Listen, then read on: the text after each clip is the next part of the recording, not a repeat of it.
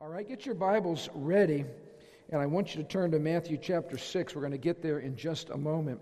But I want to talk to you this morning about an age-old secret that is going to help you in encountering Jesus. And I just want to remind you of what fivefold ministry is supposed to do, what pastors are supposed to do. How many of you know it's not enough? You probably figured this out. It's not enough to come to church on Sunday and hear an inspirational message and then try to live your life the rest of the week. How many of you know that usually lasts till about Sunday night? Maybe. The goal of shepherds, pastors, evangelists, teachers, apostles, prophets, the goal of fivefold ministry is to equip. And that word equip is a military term. It means to help you get ready for battle, which means it's not good enough just to hear it. You have to act on it. How many of you found that to be true too? Just hearing the word profits very little. You have to act on the word. Like you can hear a message like last Sunday, what a great message Andrew shared about the lifeline of fellowship. That fellowship, like what we're doing right now, is a means by which God has ordained for us to receive strength in our time of need. How many of you know part of the discipline is sitting under the Word of God? In other words, we listen to God's Word every week. The listening of the Word corporately is to help us. How many of you know the people next to you that you say hi to, that you hug, that you greet, they're next to you to be like hot embers in the fire. When you have an ember next to you, it helps you stay hot. And that's the way it works. If you want to put a fire out, spread the embers. You with me? That's how you put a fire out. When you want to get a fire going, you get all the embers together and it gets nice and hot. What happens when we come together every Sunday? All the hot embers come together, a fire bursts out. You with me? So I'm just telling you, I need you, you need me, and you need the people sitting next to you. That's a means of grace. But here's the deal. If you don't show up at church, just like if you don't show up at the health club, you're never going to get muscles. They don't appear out of heaven. You don't say, God, give me spiritual muscles. No, they don't happen that way. You don't say, God, I want to be just like you, and it just happens because you prayed a prayer. It doesn't work that way. It requires discipline. You have to actually show up at the health club. I once heard it said the most unused piece of equipment at the health club is the front door. People get memberships, but they don't often show up. It just feels good to say, I'm a member. But it feels really bad when you show up and you start trying to work out your body. How many of you know, here's the deal, and I hear this, people say this all the time, you know, I'm not being fed. Whose job is it to keep feeding yourself? It's just like if you came to church and this was a smorgasbord and then you went home and you didn't eat anything all week long and then you got mad at your pastor for not feeding you. Hello, open your stinking refrigerator for God's sake and feed yourself. Part of what we're trying to do in church is teach baby Christians how to be mature, godly people. And all of you are somewhere in that process. And so Andrew talked about fellowship, not only in like life groups and small groups, but in the corporate gathering. This is a lifeline of grace.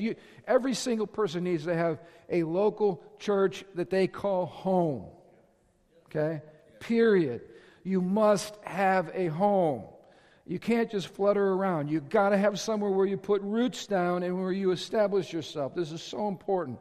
One of the first things you should do if you ever move to like Arizona, picking on somebody, is find a great home church, because that will be your lifeline in that area. Everything centers around that.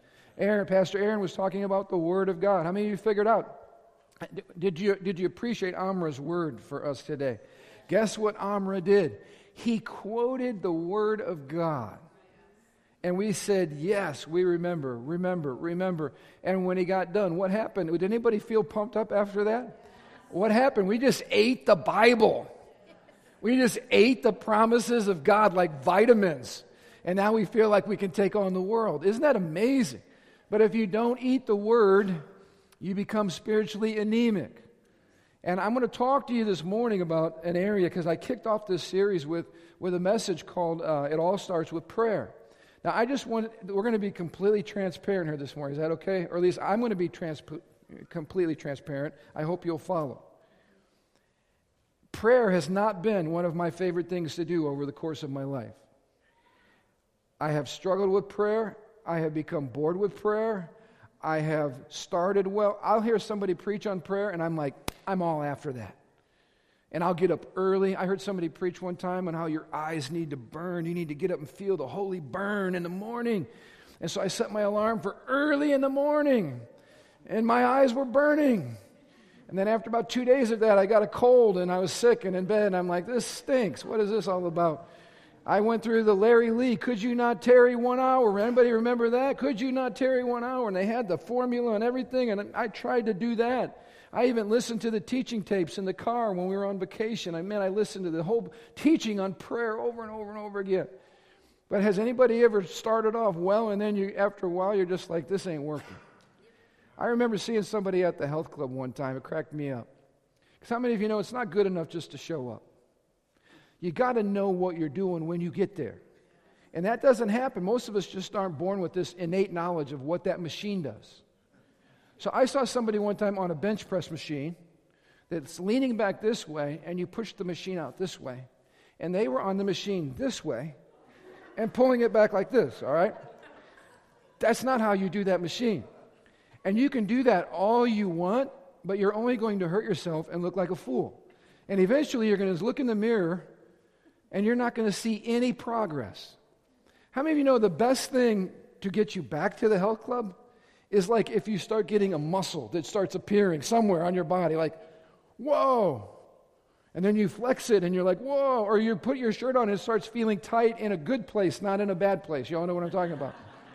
Sometimes we put our clothes on and we're tight in the wrong spot. Other times we put our clothes on and we're like, yeah, this shirt's feeling good. All right, you know what I'm talking about. Most people, if they don't approach prayer correctly, it becomes an exercise in futility and frustration. And here's the deal. It's like you go to the health club. If you don't see results, I promise you, your commitment level will go down the toilet. How many people start off with good intentions and then they meet frustration, they don't see impact, something's not right, and they just get frustrated and they say, you know what, this isn't for me. And I bet you there's some of you out here this morning that when it comes to prayer, spending time in the presence of God in prayer, that you've said, you know what, I tried that, I'm just not good at that. I'm going to let other people like Chris or others carry the prayer thing. I'm going to do what I'm good at. I'm good at serving, or I'm good at this, or I'm good at that. But how many of you know the whole point of prayer, and this is why the devil attacks it so much, the whole point of prayer is not to get an answer, but it's to encounter God. You cannot be saved by simply saying words. You are saved by an encounter with the living God that changes your life. This is very important. You do not grow in the Lord apart from ongoing encounters with God. You do not change apart from ongoing encounters with God.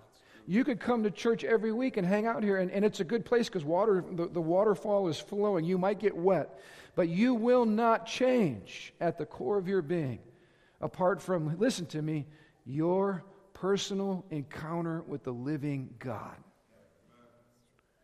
Can you understand, amen, can you understand why prayer is so important? And can you also understand why the devil goes after your prayer life? Because that is your one-on-one encounter with the creator of the universe. Now let me ask you a question. It almost sounds blasphemous to even ask the question. Is God boring? God is the most dynamic being in the entire universe.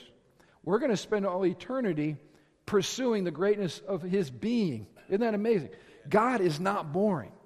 Is the Holy Spirit inside of you boring? No, the Holy Spirit is not boring. Now let me ask you a more trickier question. Are you boring? No, I'm giving you the benefit of the doubt. No, you are an exciting person. Okay, so God is not boring. The Holy Spirit is not boring. You are a dynamic, exciting person who is not boring. So why, when we mix all those three together, do we often end up with a boring encounter?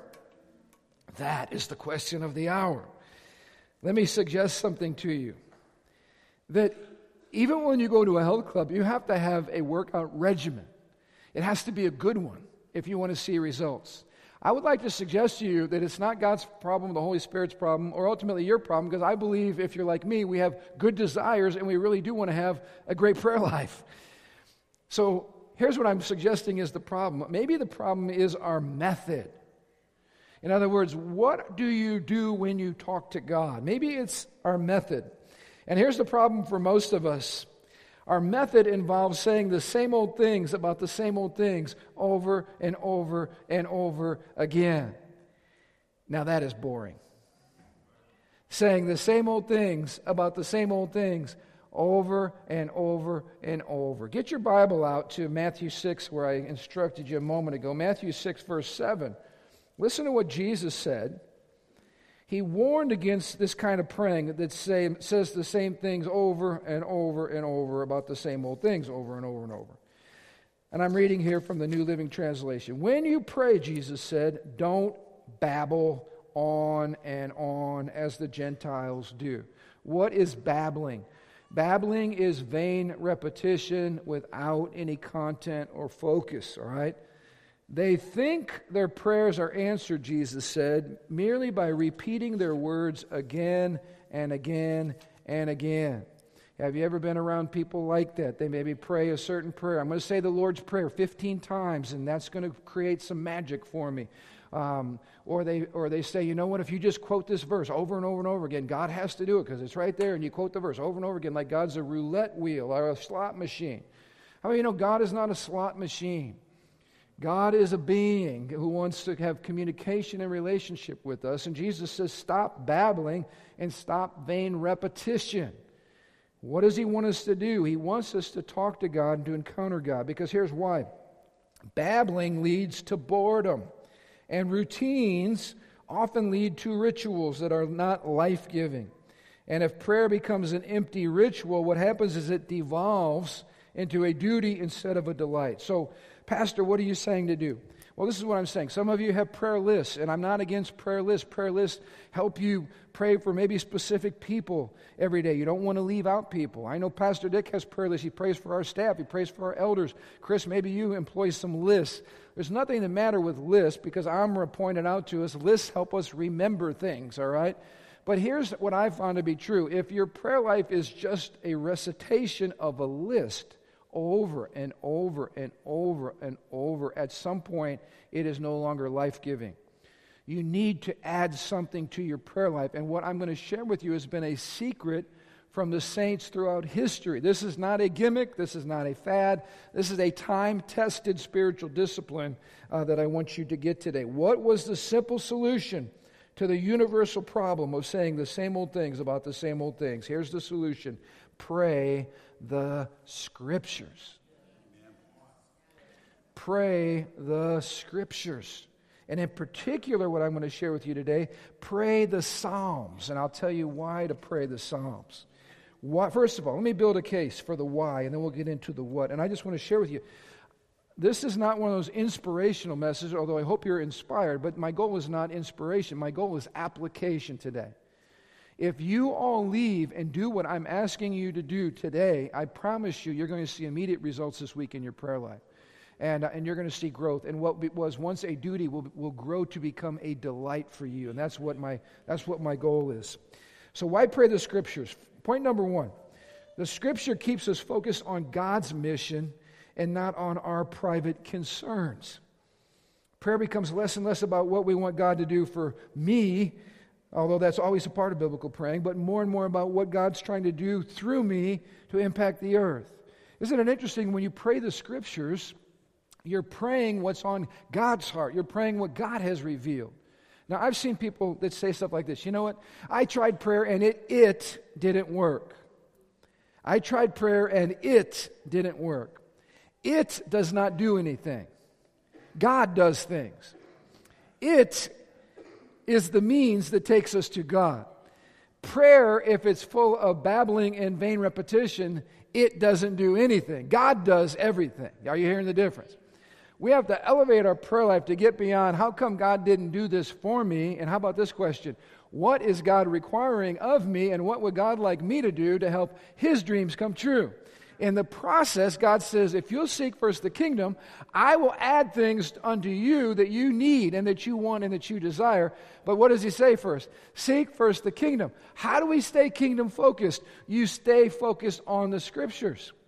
Because the Scripture contains the mission and the heartbeat of God Almighty. Does this make sense to everybody? So if you want to be God-centered, which is what our prayer life should be, and not me-centered, you might want to follow the script, which is God's Word, all right? First point, and it's an important point.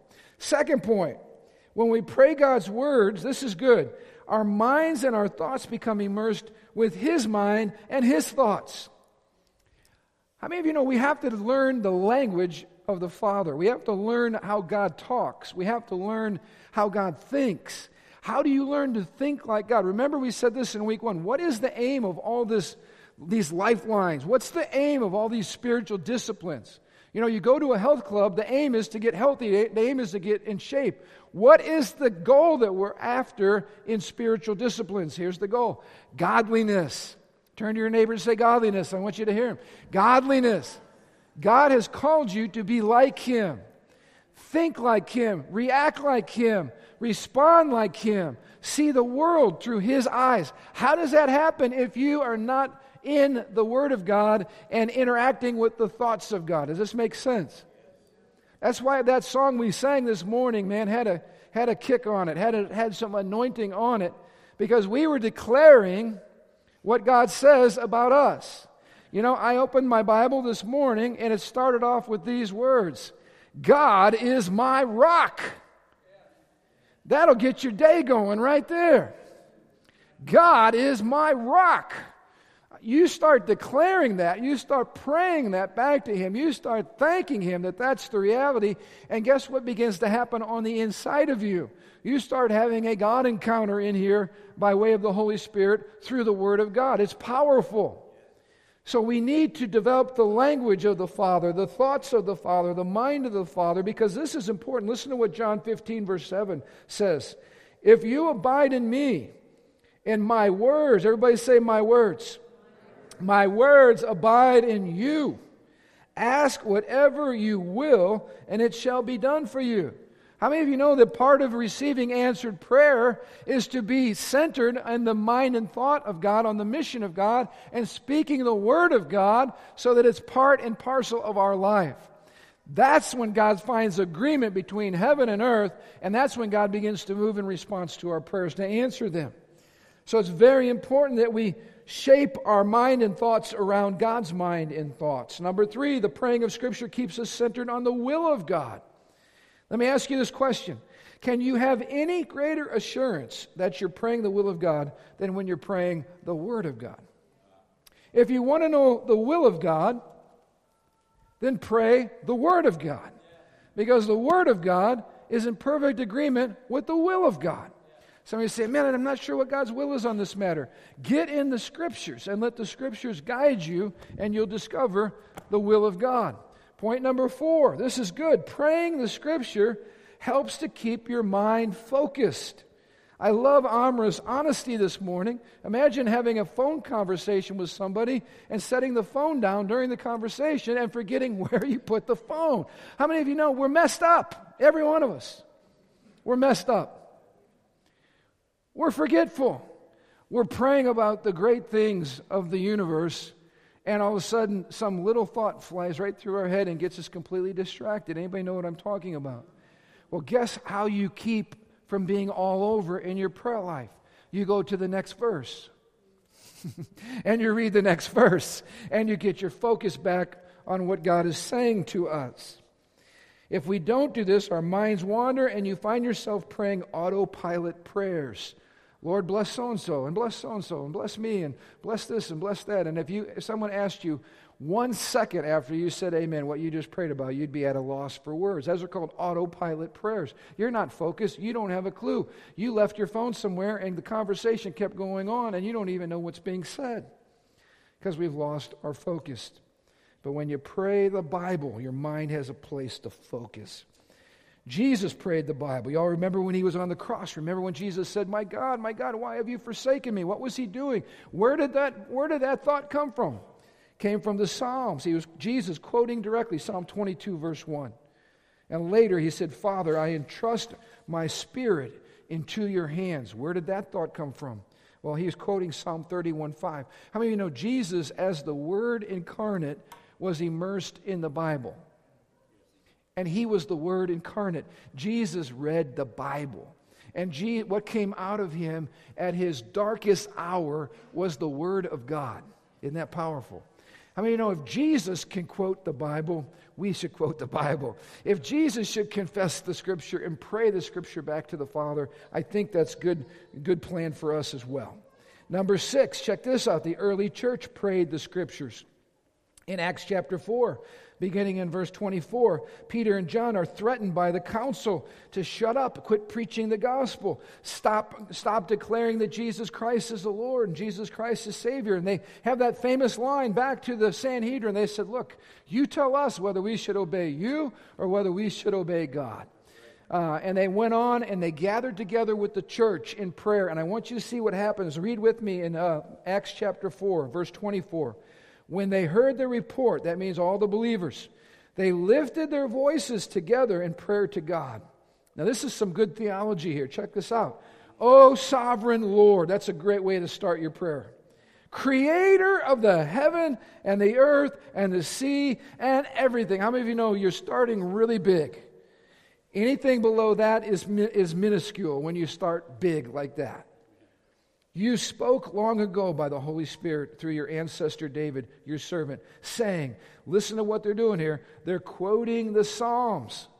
Why were the nations so angry? Why did they waste their time with futile plans? The kings of the earth prepared for battle. The rulers gathered together against the Lord and against his Messiah. Check this out. When they felt opposition coming against them, what's the first thing that triggered in their mind? Psalm 2. What were they doing? They were applying a contemporary situation to a psalm and finding strength from what had happened in the past. The Bible goes on to say in verse 4, but the Lord who rules in heaven laughs. This was the whole context for their courage, was remembering that God had said through David that wicked rulers are going to constantly be coming against the Lord. Wicked rulers are going to constantly be shaking their fist against God. But they declare what God said. And check out the way that their prayer was directed. It's completely different than the way many of us would think to pray today. Look at verse 27. In fact, this has happened in our very city. They are applying Psalm 2 to their very city. For Herod Antipas, Pontius Pilate, the governor, the Gentiles, and the people of Israel were all united against Jesus, your holy servant, whom you anointed. But everything they did was determined beforehand according to your will. And look at their prayer request in verse 29. And now, O Lord, hear their threats and give us, your servants, great boldness in preaching your word. Stretch out your hand with healing power. May your miraculous signs and wonders be done through the name of your holy servant Jesus. Here's what's astonishing. They didn't pray for protection. They prayed for boldness. That's stunning. If we were being persecuted, if people were after us, if we were being threatened, how many of you might think, I'm going to pray for protection? You know why you're going to pray for protection? Because we are infallibly self-centered. What did they do? They said, people have raised their fist in opposition against Jesus in the past. They're doing it now. Give us boldness to preach Jesus anyway.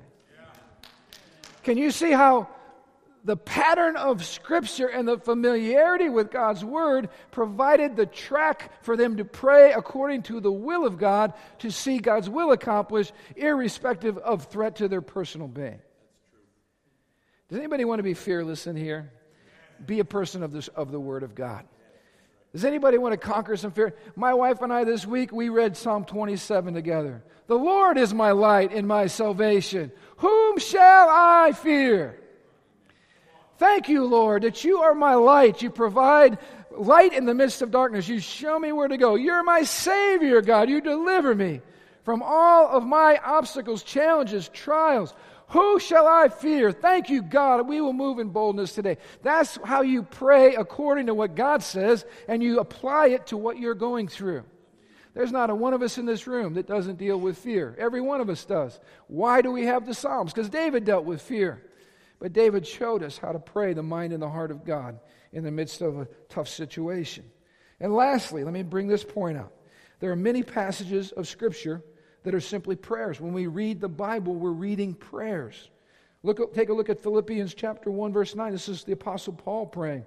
He says, I pray that your love will overflow more and more, and that you will keep on growing in knowledge and understanding. When you come to that verse, how do you pray that verse? This is what you do. You stop reading and you say, Lord, I ask you that my life, my heart would overflow more and more with your love, and that, God, you would keep growing in me a sense of your knowledge and understanding so I might know you and love you and properly live for you. That's how you pray the Scripture. It's right there, helping us, leading us, guiding us. Now, I love reading history, and one of the things I would encourage you all to do is read Christian biographies. Read Christian biographies. You'll find strength in what other men and women have gone through in previous generations. In fact, it'll make you do this because you realize that what many of them went through, like what we're going through, kind of pales in comparison. Are you with me? Like when my wife's hugging a lady who spent a year in prison in Vietnam for sharing Jesus, and they want us to pray for them, we're like, we will, but could you please offer a prayer back for us? Because you realize, what do I have to offer compared to what you're walking through? You need to come and minister to me and help me be more courageous. All right, I love, one of my favorites is George Mueller. Pick up a book about George Mueller. Great German saint. He saw orphans on the street everywhere. He said, God, what are you going to do about all these orphans on the street? And basically God said, what are you going to do about all these orphans on the street? And he started taking in orphans and feeding them. And then he started running out of money. And he said, God, these kids cost money. As every parent in this room could say a hearty amen, all right? These kids cost money. And God says, I know. Why don't you ask me? And he started going before the Lord and asking him to help. And guess what God started doing? Miraculously feeding orphan kids, to the point where at one time in his ministry, feeding over 10,000 mouths. How did he fund the ministry? Through prayer. And you read the story after story of this man, the miraculous accounts of how God sent food, how God sent money, how God sent milk, how God fed and cared for orphans, all because one man was willing to get before God and pray. But this is what George Mueller said. He said, I used to start my day in prayer, and my mind would wander, and I was dry, and I wasn't getting anywhere. And he came across something that changed his prayer life forever. This is what he wrote, and I want to read it to you. He said, I saw more clearly than ever that the first great and primary business which I ought to attend every day was this. You ready for this? To have my soul happy in the Lord. Think about this for a minute. I'm giving you some help. The first thing we should do upon awakening is to get in the presence of God with this goal, to be happy in God. Because how many of you know we're good for nothing to anyone else if we're not happy, satisfied, content, and full of joy in God? So that was his goal. Look at how he achieved his goal. He says the first thing to be concerned about was not how much I might serve the Lord, how I might glorify the Lord, how I might get my soul into a happy state, and how my inner person might be nourished.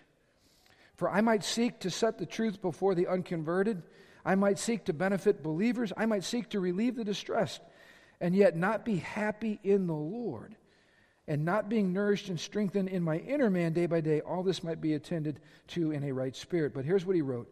Now I saw that the most important thing I had to do was give myself to the reading of the Word of God and to the meditation on it, that thus my heart might be comforted, encouraged, warned, reproved, instructed, and that thus, whilst meditating, my heart might be brought into an experiential communion with God.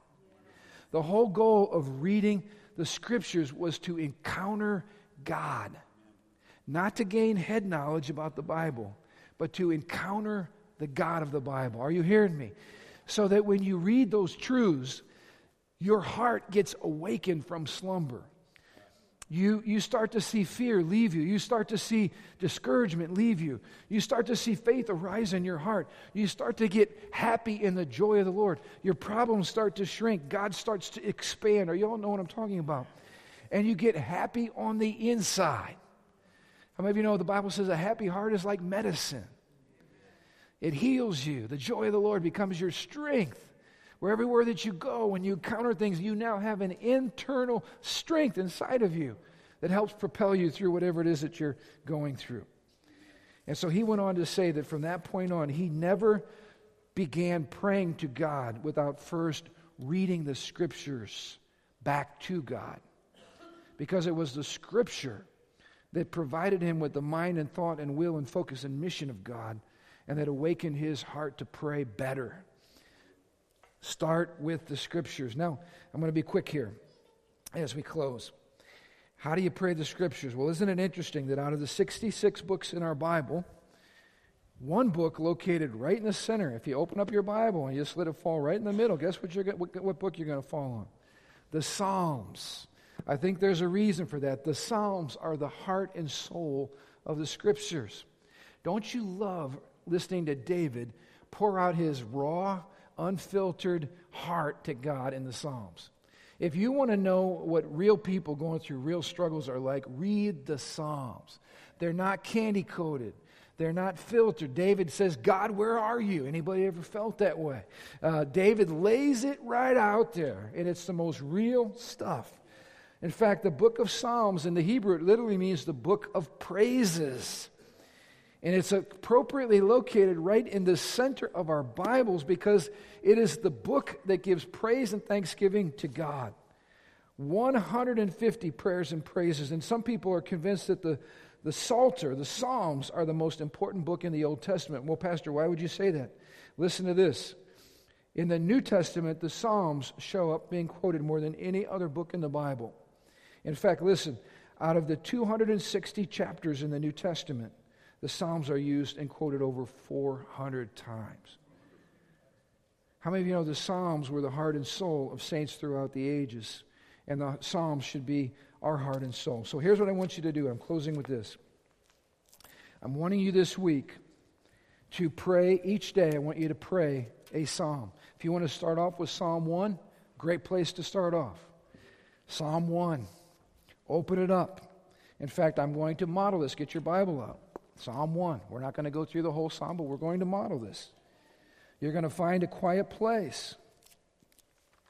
You're going to open up your Scripture.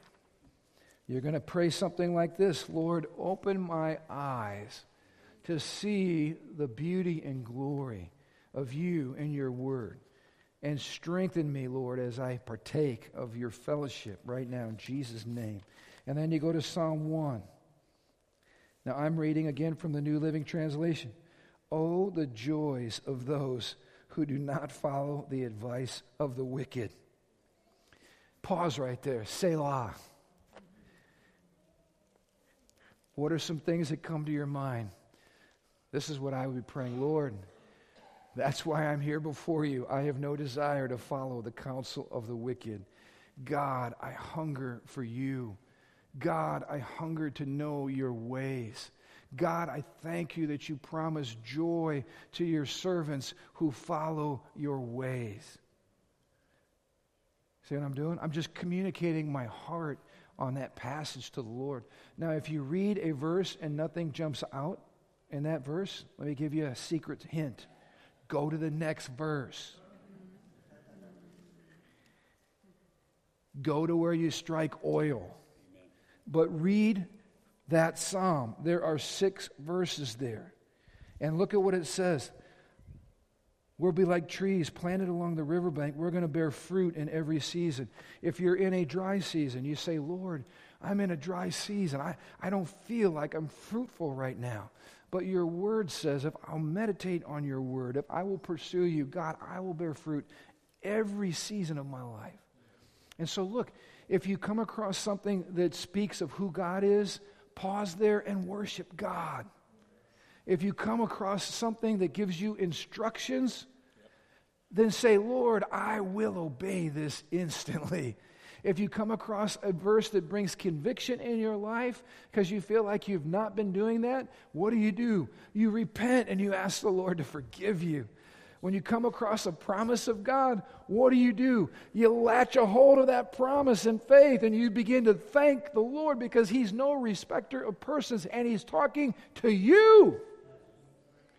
Oh, Lord, who would you give that promise to? To you. You're reading the prayer book of the saints throughout the ages.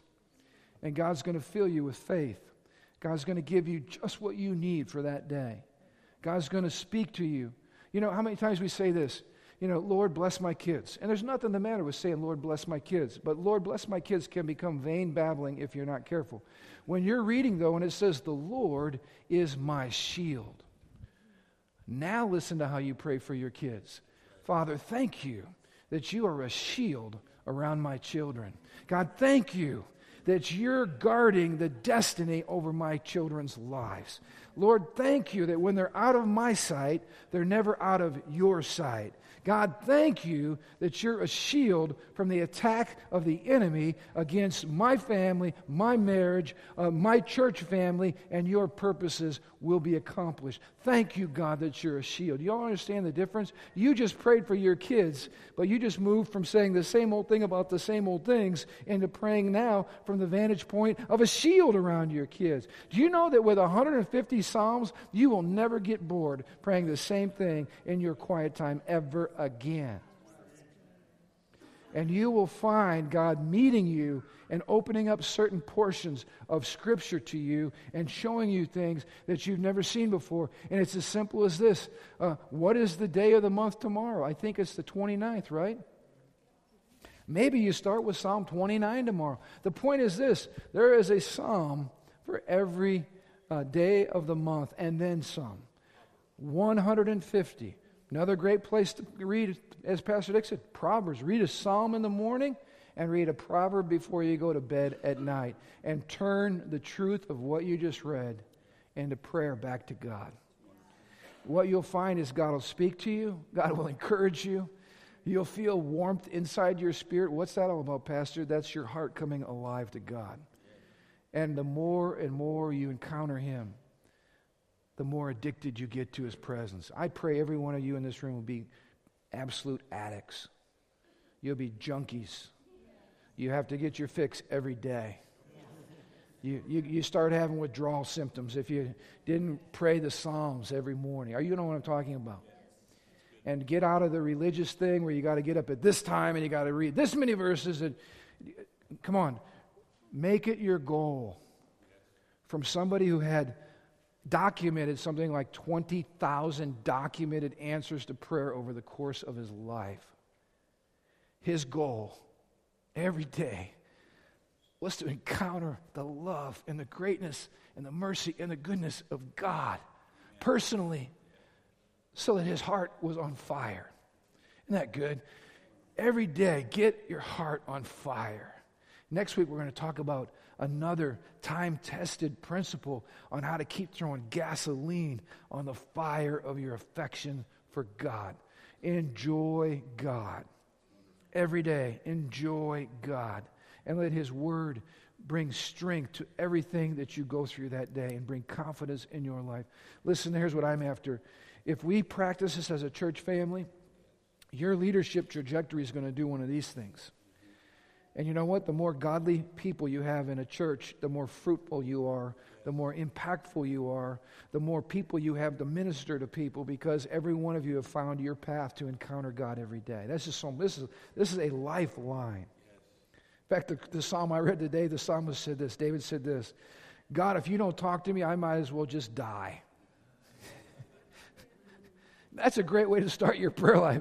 God, if you don't talk to me, I might as well die. That's somebody that understands that an encounter with God is more valuable than oxygen. And you know what? People that approach God like that, they get changed. Stand to your feet. I want to pray together.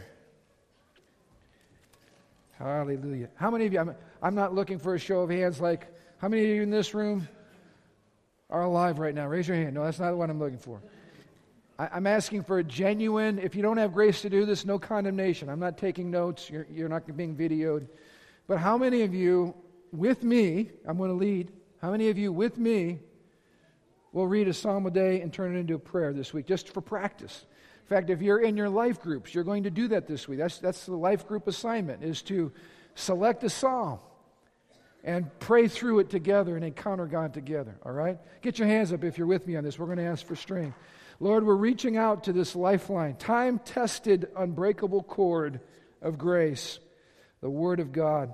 We're asking you to impact us this week, encounter us, change us, strengthen us, envision us, use us for your glory. We pray all this in Jesus' mighty name. Amen. Hey, no marriage class today, but marriage class beginning next week, and it's going to be awesome. We're going to continue on this series of love and respect. So come on out for that. If you need prayer today, come on down, all right? We want to pray for you, all right? Have an amazing week. Get encountered by God.